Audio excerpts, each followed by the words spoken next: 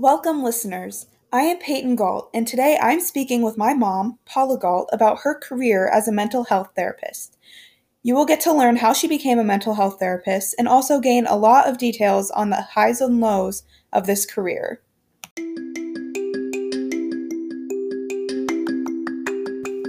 Welcome, audience. Thank you for joining us for yet another episode of Exploring Careers with Peyton Gallt. Today, guest starring her mom, Paula Gallt. Sit back and enjoy.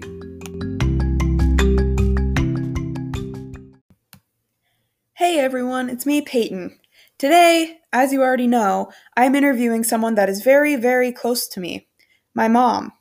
Ever since I was a baby, my mom has been working in the mental health field. My mom is probably one of the best listeners as well as the most caring person I know. She also gives the best advice.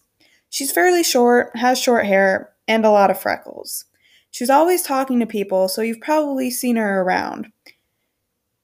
If you ask me, I don't think any career would have fit her better than a career in mental health. Here she briefly explains what she does as an owner of her solo practitioner mental health practice. I see clients on a regular basis, and I manage my schedule and do all the process of taking a case from like an intake all the way through until they're ready to be done with therapy, and then just manage my office and be my own boss. My mom does a lot at her job and takes it very seriously. She works in a cute office space that overlooks our town's main street. She has a few other solo practitioners that work in other offices in the space. Throughout the day, she works with people of all ages. My mom took many steps to get to where she is today. Here is what she said about the process to get where she is.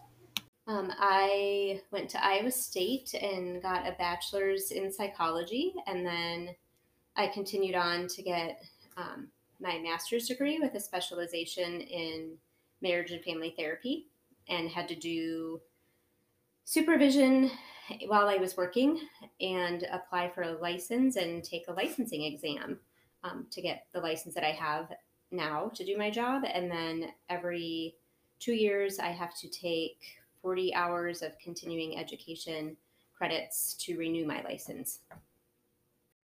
As you heard, it is not the most simple path to get to where my mom is in her career. When I was younger, she would travel to people's homes in neighboring towns to meet with her clients. Then, after that, she worked in a few different group practices. And finally, in April of 2020, she decided to go off on her own and form her own practice. During these many years, she gained her clients and created a name for herself. She made it look so easy, but don't be fooled. Her job still has many difficulties.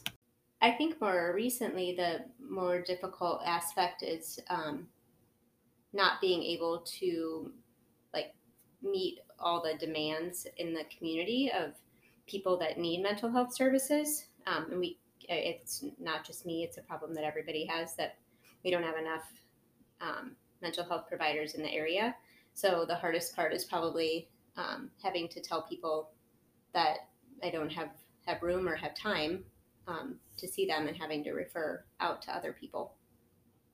Not only is there a shortage in this career, but my mom also explained that there is no formula to figure out how to help each person, and that the job needs a lot of brainstorming to get ahead of the clients and to help them. My mom works very hard to do this and to give her clients the help they need. Despite the many difficulties, my mom loves her job and couldn't imagine doing anything else.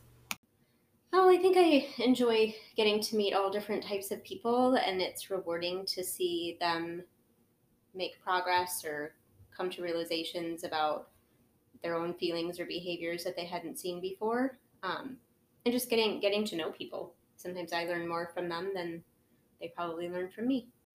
My mom's work has really made her who she is today. She is caring and respectful to almost everyone she meets and is always helping people or sharing advice. You will almost always see her smiling and happy as she loves what she does and is loving life. She is able to take what she learns from her work and apply it to her life. Sometimes I like to brag and say my mom gives the best advice for any given situation because she truly does. Here she shares some last final words about what her work life has taught her and how she applies it to her lifestyle. Maybe I've learned that no matter, just from meeting with people, that no matter what somebody's situation looks like, not to judge or um, think that what they're going through is easy.